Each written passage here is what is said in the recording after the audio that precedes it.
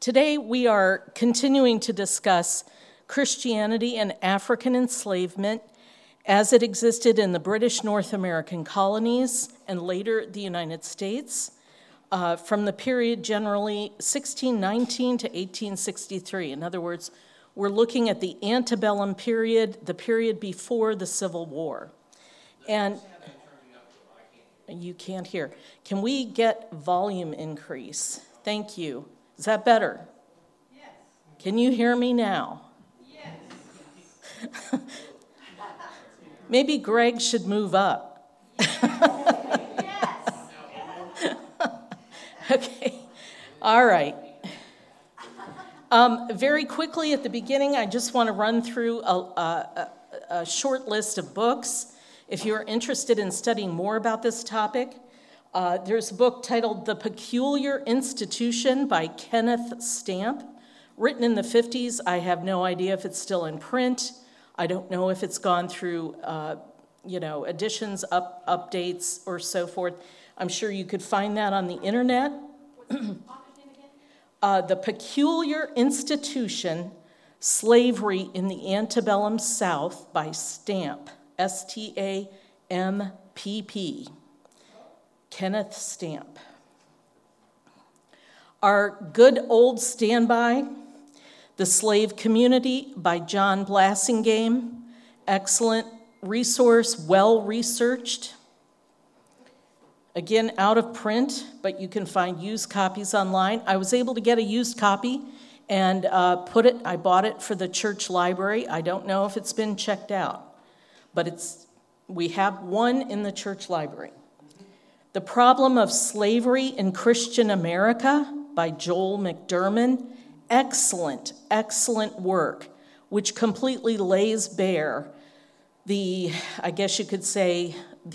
lawsuit against American Christianity because of the institution of slavery and the unwillingness and indeed vehement opposition against abolition, against the whole practice itself, and against the efforts by many to bring Black Americans into full citizenship and full participation in the life of this nation. And again, another excellent work, The Black Church by Henry Louis Gates, very readable, very well-written book. You will find many surprising things in there that you didn't know about. Again, these things are not taught in the schools. There's very little taught about slavery. Most of the history that's taught, when it's taught, focuses on wars. And of course, slavery was the biggest cause of the Civil War, and yet the focus is really more on the battles, the strategies of the generals, all the political factors, and leaves out a lot of other things. So what you got in school is not adequate. So I encourage you to study more on your own.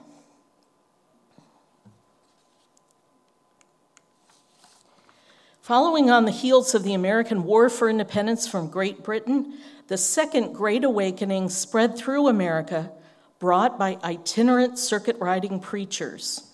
As with the First Great Awakening, enslaved blacks were evangelized along with whites. Beginning in Kentucky and Tennessee, the movement spread among Baptists, Methodists, and Presbyterians.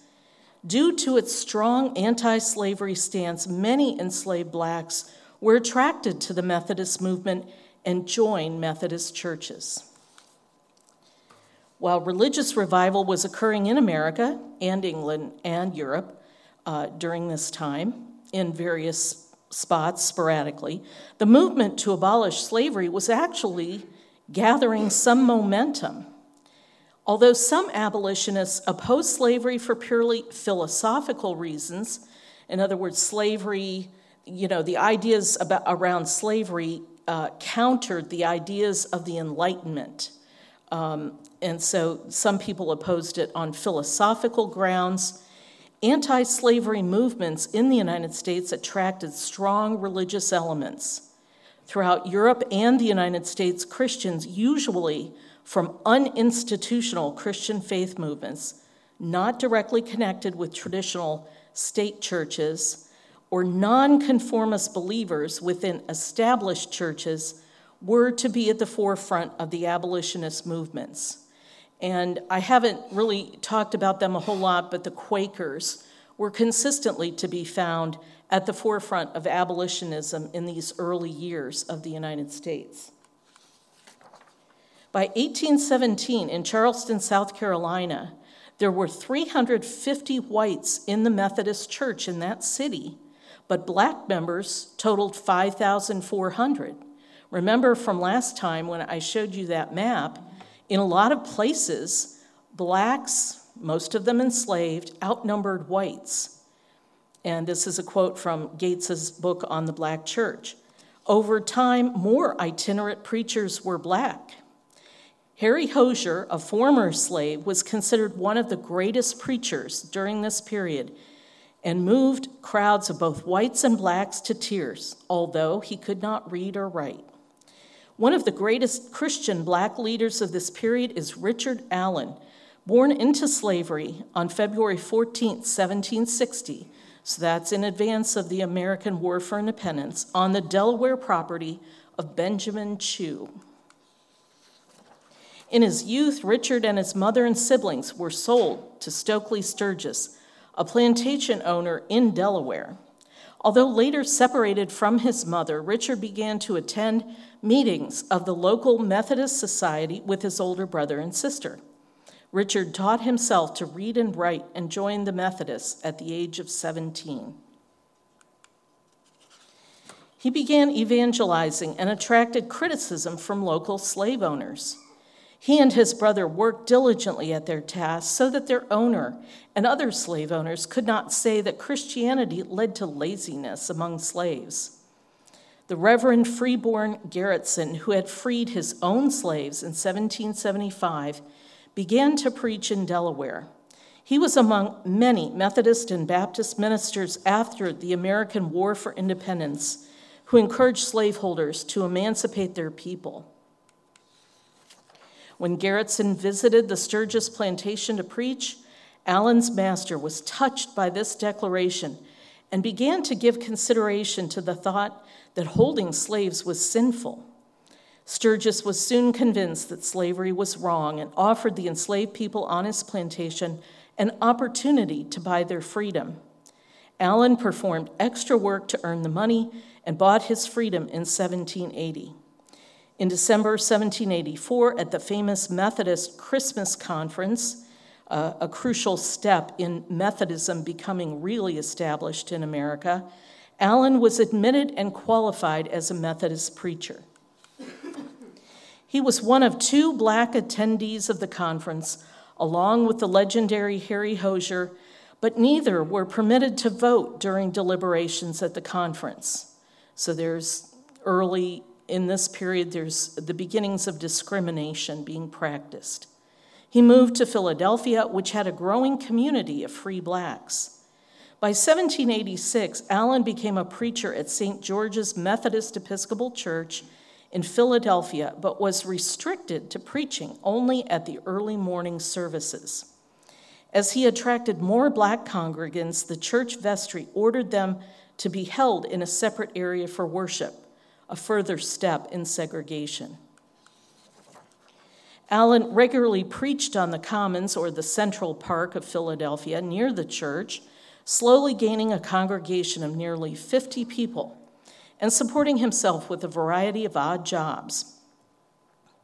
Allen also wove the concepts of liberty and justice for all from the Declaration of Independence into his sermons.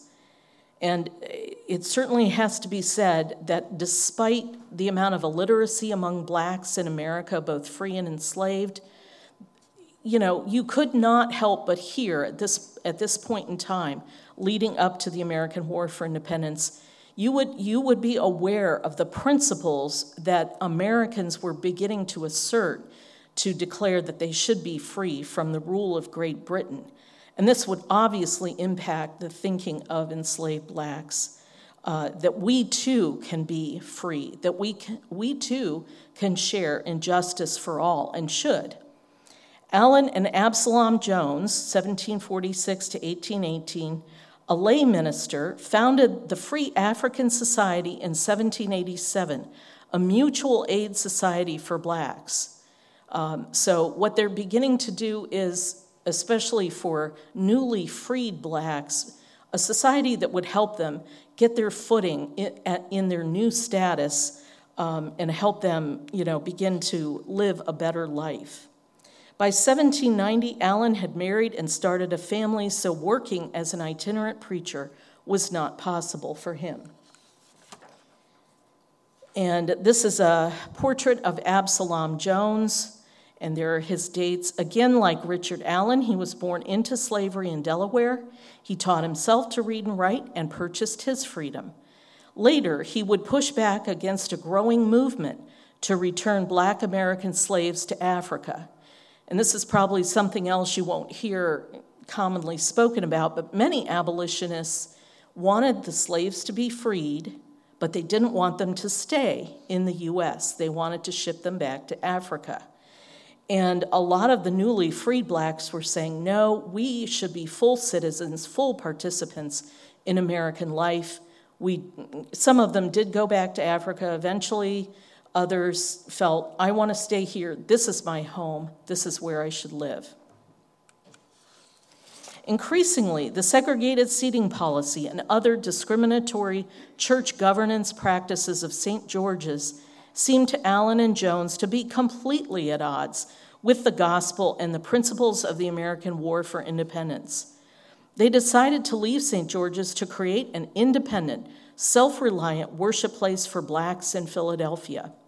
On a Sunday in 1792, when Jones was told to not sit in the whites-only pews, Jones and Allen led the black attenders at St. George's out of the building.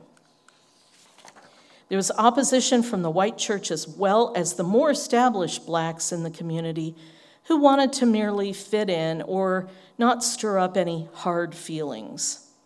Allen and his flock called their church the Bethel Church of the African Episcopal Church of St. Thomas. It's a mouthful. Later, this would become the African Methodist Episcopal Church, or AME. So if you ever have driven by a church and you see AME, or African Methodist Episcopal Church, on the cornerstone, there are many such churches in the United States, many of them built in the 19th century, and you will see on the cornerstone the name of their church. If you wonder where that came from, that's where this church came from. Allen did not cut ties with the Methodist movement initially, and in 1799 became its first black deacon. But later, white Methodist efforts to control the black congregation led to a complete break. So again, these black members of the Methodist Church did not want to have to separate from that church. But unfortunately, what white Methodists did necessitated it. Allen, along with Absalom Jones, William Gray, and William Wiltshire, had found an available lot on 6th Street near Lombard Street in Philadelphia. Allen negotiated a price and purchased this lot in 1787 on which to build a church, but it was several years before they had a building. Now currently occupied by Mother Bethel AME Church, it is the oldest parcel of real estate in the U.S. that has been owned continuously by Black Americans. But there were attempts by white Methodists to take the church building that Allen and his congregation owned. In 1816, Allen went to court to assert the AME claims to the building and land and prevailed. This was, this is incredible. The church is still standing today. This is not the original church building. This particular building was completed in 1890. And again, it is the oldest church property in the U.S. to be continuously owned by African Americans, and you can go visit it if you're ever in Philadelphia. Mother Bethel was one of the first black churches in the United States and was dedicated on July 29th, 1794, by Methodist Bishop Francis Asbury. So they got the blessing of the white established majority of the Methodist movement. And later in 1794, the congregation was received in full fellowship in the Methodist Episcopal Church, which meant if you were a member of the AME Church, you could go take communion in any Methodist church. That's what it means to be in full communion or full fellowship. After the Civil War, AME missionaries went south to help freedmen and planted many new churches. In 2009, members of Mother Bethel and St. George's gathered together for Sunday worship at St. George's for the first time since the walkout in the late 1700s. 2009. Yeah. Now, we want to take a brief moment to talk about the African Methodist Episcopal Zion Church, and that's a mouthful too, and we'll abbreviate it as AME Zion, and most people know it by that name. The origins of this church can be traced to the John Street Methodist Church of New York City. Following acts of overt discrimination in New York, such as black parishioners being forced to leave worship, many black members left to form their own churches. The first church founded by the AME Zion Church organization was built in 1800 and was named Zion. One of the founders was William Hamilton, a prominent orator and an abolitionist. Like the AME denomination, AME Zion adheres to Wesleyan or Arminian theology and is solidly evangelical and is structured like the AME. Both churches are Episcopal. Again, remember, the Methodist movement came out of the Anglican Church of England, and so the idea of an Episcopal church government is very much a part of these churches. Their church government has bishops and general conferences where church activities and goals are discussed and decided upon, and where ministers are ordained. Due to the social and political structures of American life in the 18th and 19th centuries, both church bodies advocated for the abolition of slavery, and abolitionist activities were a significant aspect of church life. The institution of chattel slavery clashing with the gospel and the scriptures, coupled with racism and segregationist ideas, led to the formation of predominantly black churches. Prior to the Civil War, these churches and their leaders were very active in helping fugitive enslaved persons escape to safety through the Underground Railroad. These churches were central institutions within the communities of free blacks forming in northern U.S. states. Education, financial assistance, and community support for newly freed blacks became an integral part of what these churches had to offer members. You know, there is no Social Security, there's no Medicare, there's no WIC program, there's no SNAP program. They don't have food stamps, they don't have food pantries. Well, they created their own, essentially. In other words, the churches had to be the self-help organizations that would lift freed blacks up. And again, they were very active in helping blacks come to freedom through the Underground Railroad. We should also keep in mind that Methodism had not officially left its Anglican roots. The American War for Independence and its aftermath required a complete restructuring of the Anglican Church in the newly formed United States. So Anglican roots are still there, the Anglican Church is still present, but it's got to be restructured. And some blacks chose to stay within this new Anglican Church organization, which came to be called the Protestant Episcopal Church in the United States of America, or simply the Episcopal Church. And from this point on, if I refer to the Episcopal Church, that is what I am referring to. Absalom Jones, who had worked with Richard Allen, became the first black deacon, then priest, in the Episcopal Church.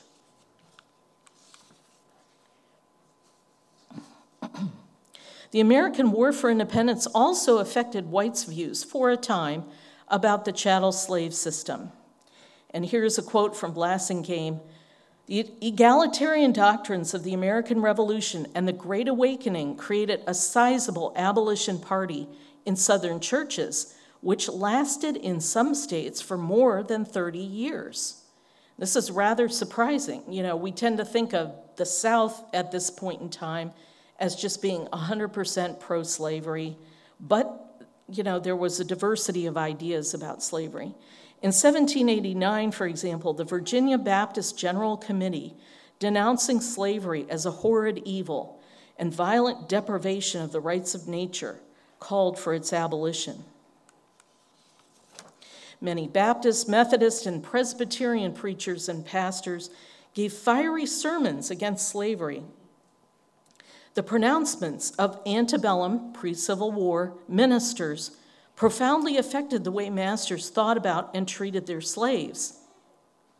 Until the 1820s, many planters, convinced of the immorality of bondage, joined with clergymen in seeking its abolition, caught up in the egalitarian fervor of the American Revolution and the religious fervor of Baptist and Methodist revivals in the 18th century. Many masters began manumitting or freeing their slaves. And indeed, that is what happened in Richard Allen's situation. The man who owned him became convinced that it was wrong, and created a path for Allen to get out of slavery. So some slave owners simply freed their slaves. Others basically chose the path that Allen's previous owner had chosen, which was to enable the slave to buy his freedom, essentially transferring him from being a slave to an indentured servant, in effect. In Maryland, for instance, masters manumitted thousands of slaves, primarily as a result of a series of Methodist revivals in the state. Throughout the antebellum period, many planters followed the lead of the Marylanders.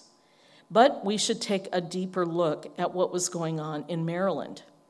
Chattel slavery, as it was practiced in Maryland, was impacted not only by Protestant Christianity, but by Roman Catholicism as well.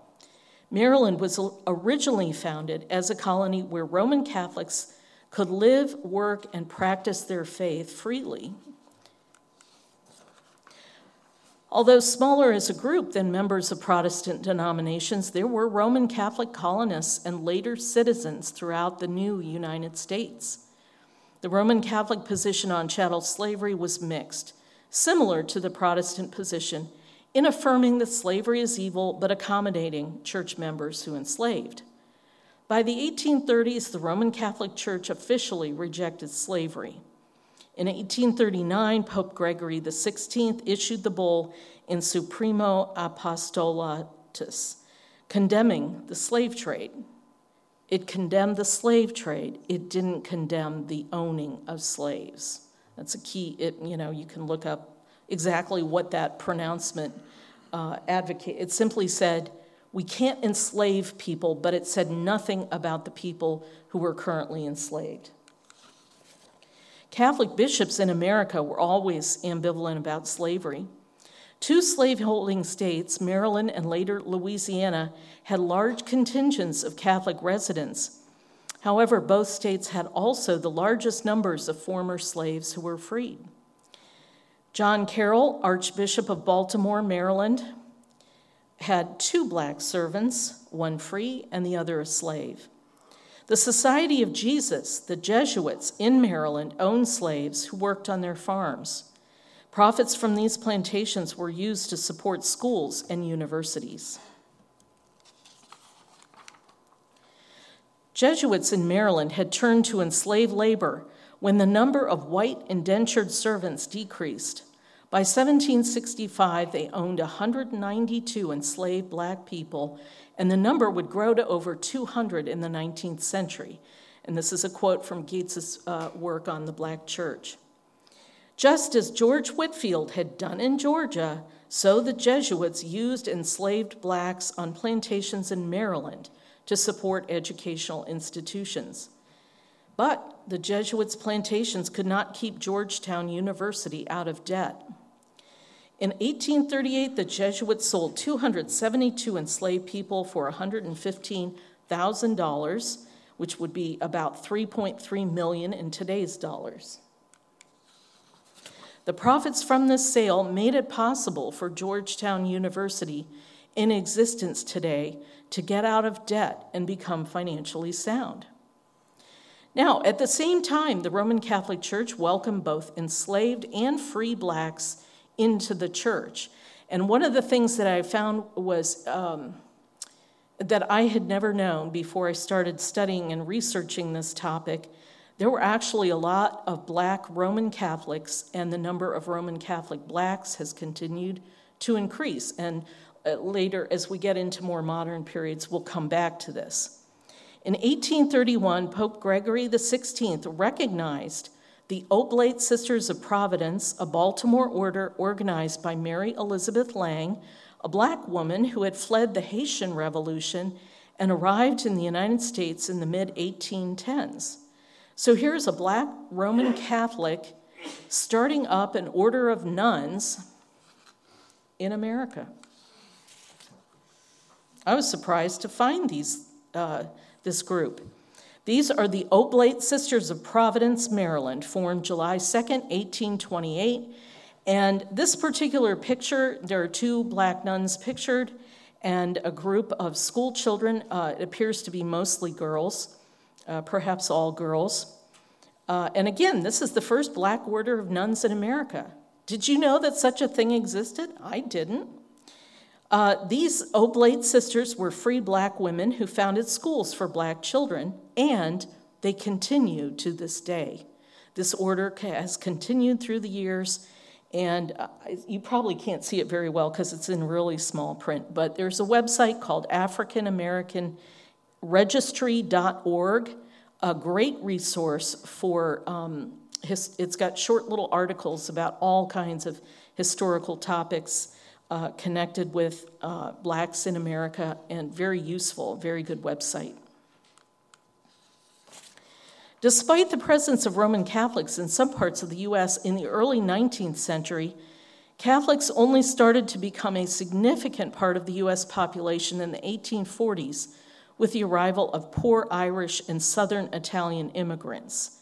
These immigrants congregated in urban, in other words, non-farming environments, especially in the North, and were not a significant presence in the Southern U.S. The overwhelming majority of slave owners in the U.S. were white Protestants, or WASPs, if you've ever heard the term WASP, white Anglo-Saxon Protestant. In the years leading up to the Civil War, however, many Irish Catholics joined the abolitionist movement as they saw it as an extension of their fight for Irish freedom from British rule in their homeland. Later on, Irish immigrants would come to play, even though they weren't perhaps the largest group that joined the abolitionist movement. They were very, very much opposed to slavery because the British had enslaved the Irish anyway. The decades between the American War for Independence and the Civil War saw the ebb and flow of the movement to abolish slavery in the U.S. Although the ministers led in the formation of hundreds of abolition societies in the upper South states of Maryland, Tennessee, Kentucky, North Carolina, and Delaware between 1790 and 1829, emancipationist sentiment among Southern clergymen began to erode in the early decades of the 19th century. By the 1830s, a Southern backlash began against abolition. Reeling from the attacks of the abolitionists after the 1830s, the planters launched a massive propaganda campaign to convince whites at home and abroad that slavery was a positive good. Led by the brilliant South Carolinian John C. Calhoun, the Southern propagandists quickly began to attack the churches. Arguing that slavery was a political institution, the propagandists insisted first that it was outside the sphere of church interest. So in other words, this is purely a political thing. The church has no business getting involved in it. Some Northern clergymen had gone so far as to advocate excommunicating slaveholders. And in some cases, slaveholders were excommunicated if it came to light in the larger community that they had abused their slaves, which many, of course, did.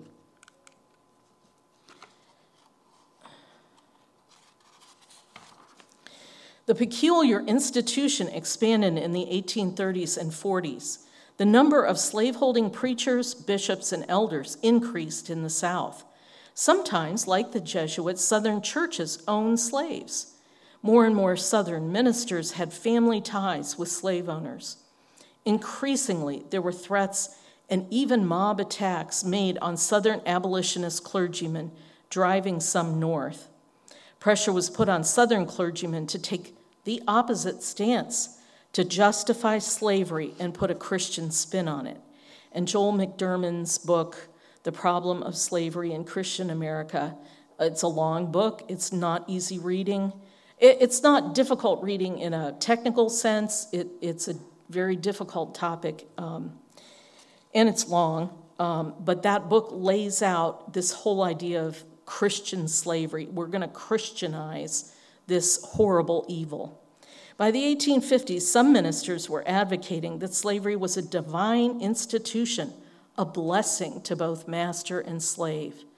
So you can see this, the pendulum has swung, unfortunately, way to a really bad situation. Keep in mind that Congress outlawed the importation of slaves in, I believe it's 1808. Is that right, Greg? In U.S., 1807, 1805. But just the slave trade, not slavery. Right. So after 1808, you can no longer bring in slaves from other parts of the world into the United States. That is now illegal. So that means, so the idea of freeing these slaves, if you can't bring in more and you want to keep the ones you've got, you're going to really resist these voices that are telling you to free your slaves. England and its colonies did not outlaw slavery until 1835, but in 1805 they outlawed the slave The trade. Correct. In 1807, the U.S. outlawed the slave trade, but did not outlaw slavery until the Civil War, 1863. Right. Emancipation proclamation. Correct. So the movement of the clergy towards support of slavery was accompanied by increasing concern over the treatment and education of the bondsmen. The clergy urged slaveholders to treat their bondsmen humanely. A multitude of sermons, pastoral letters, essays in newspapers and magazines, reports and resolutions of ecclesiastical bodies, books between 1740 and 1860 dealt with the temporal needs of the slaves of Christian masters. The major campaign of the clergy was, however, to convince 19th century masters to give religious instructions to their slaves. But what was the end goal? It was to make the slaves better slaves.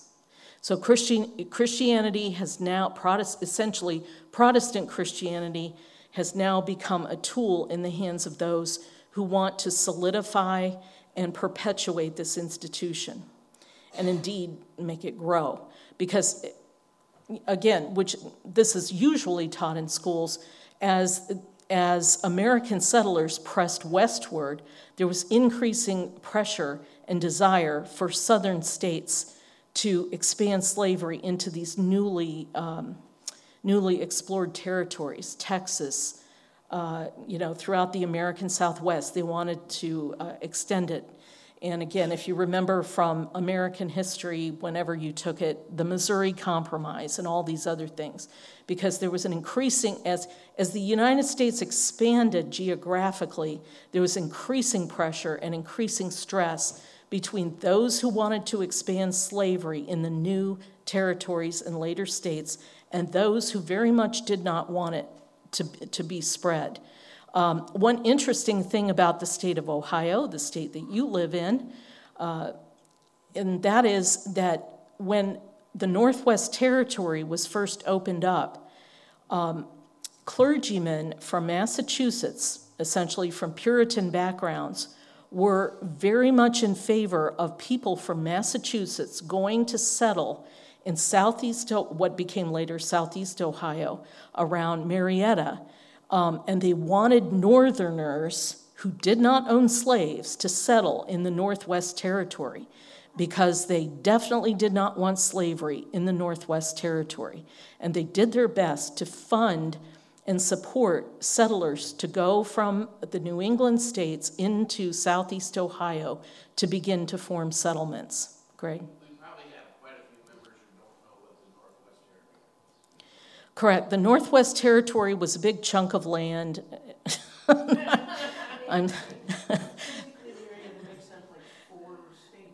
Later it was carved up into 4 states. Ohio, Indiana, Illinois, Wisconsin, Minnesota. Yes. So you can think of them, sometimes they've been referred to as the Mid-Atlantic region, transferring kind of over into the upper Midwest. There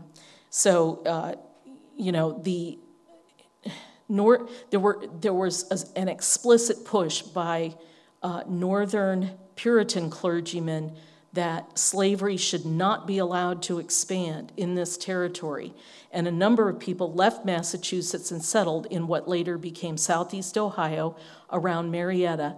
And they were adamant that slavery would not be introduced, which, later became crucial because Kentucky, right, south of us by an hour or so, was a slave state.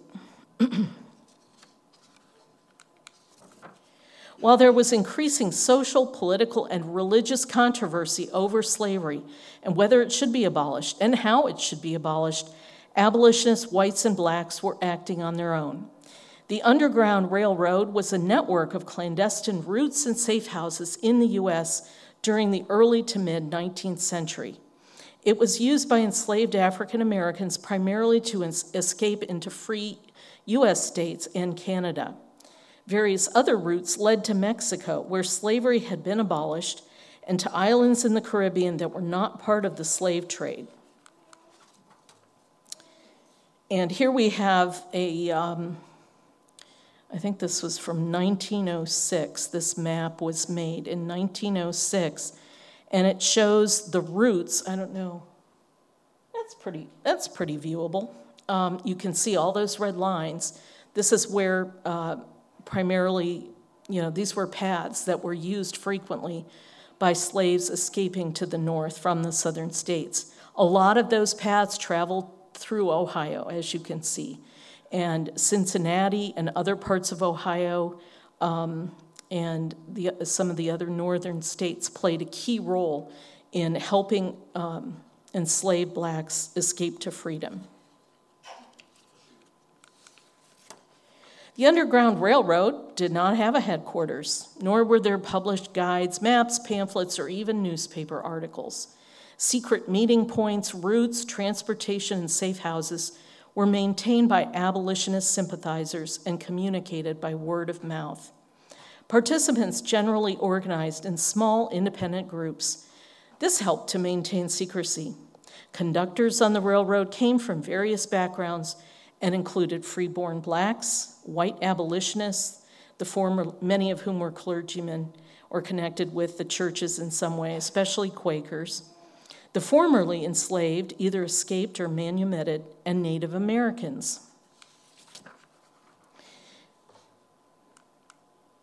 A very famous conductor, perhaps the most famous to us today, was Harriet Tubman. Born into slavery, Tubman escaped and subsequently made some 13 missions to rescue approximately 70 enslaved people, including family and friends. During the Civil War, she served as an armed scout and spy for the Union Army. Harriet was one of 9 children in her family. As was common for the enslaved, her father lived and worked on another plantation, and she seldom saw him. The owner of Harriet's mother and children sold 3 of Harriet's sisters, and when he decided to sell her youngest brother, Harriet's mother resisted by hiding him, aided by other enslaved people and freedmen in the community. Finally, when the owner came to get the boy, Harriet's mother said, "You are after my son, but the first man that comes into my house, I will split his head open." This early experience may have shown Harriet that resistance was possible. Harriet had to do hard labor in the fields, doing forest work, driving oxen, plowing, and hauling logs. As a teenager, she suffered a terrible blow on the head from an overseer who threw a 2-pound metal weight at another enslaved person who was attempting to flee. The weight struck Tubman instead, which she said broke my skull. She received no medical treatment, but managed to recover from this severe injury. After her injury, Harriet began experiencing visions and vivid dreams, which she believed came from God. She became a devout Christian with a passionate faith in God. Although illiterate, she was told Bible stories by her mother and likely attended a Methodist church with her family. She rejected the teachings of the New Testament that urged slaves to be obedient and found guidance in the Old Testament tales of deliverance. Does anybody know what Harriet's nickname came to be? Bible character name? Moses, correct. She came to be called Moses. Tubman and her brothers, Ben and Harry, escaped from slavery on September 17, 1849. The attempt was unsuccessful, but later she tried again on her own. Tubman had to travel by night on a journey of about 90 miles, guided by the North Star and trying to avoid slave catchers eager to collect rewards for fugitive slaves. Finally, she crossed into Pennsylvania with a feeling of relief and awe and recalled the experience years later. When I found I had crossed that line, I looked at my hands to see if I was the same person. There was such a glory over everything. The sun came like gold through the trees and over the fields, and I felt like I was in heaven. And I put these quotes, I did want to cite the footnotes correctly. There have been several movies made about Harriet Tubman and her journey and her trials and her fight during the Civil War on the Union side and all of her exploits. And there have been several biographies. There's an autobiography where she relates the story of her life to someone else who wrote it down.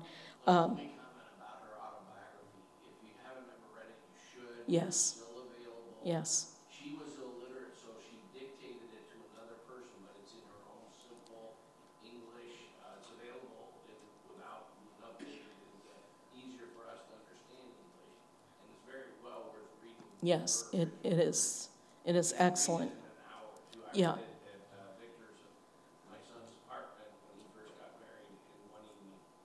Yep.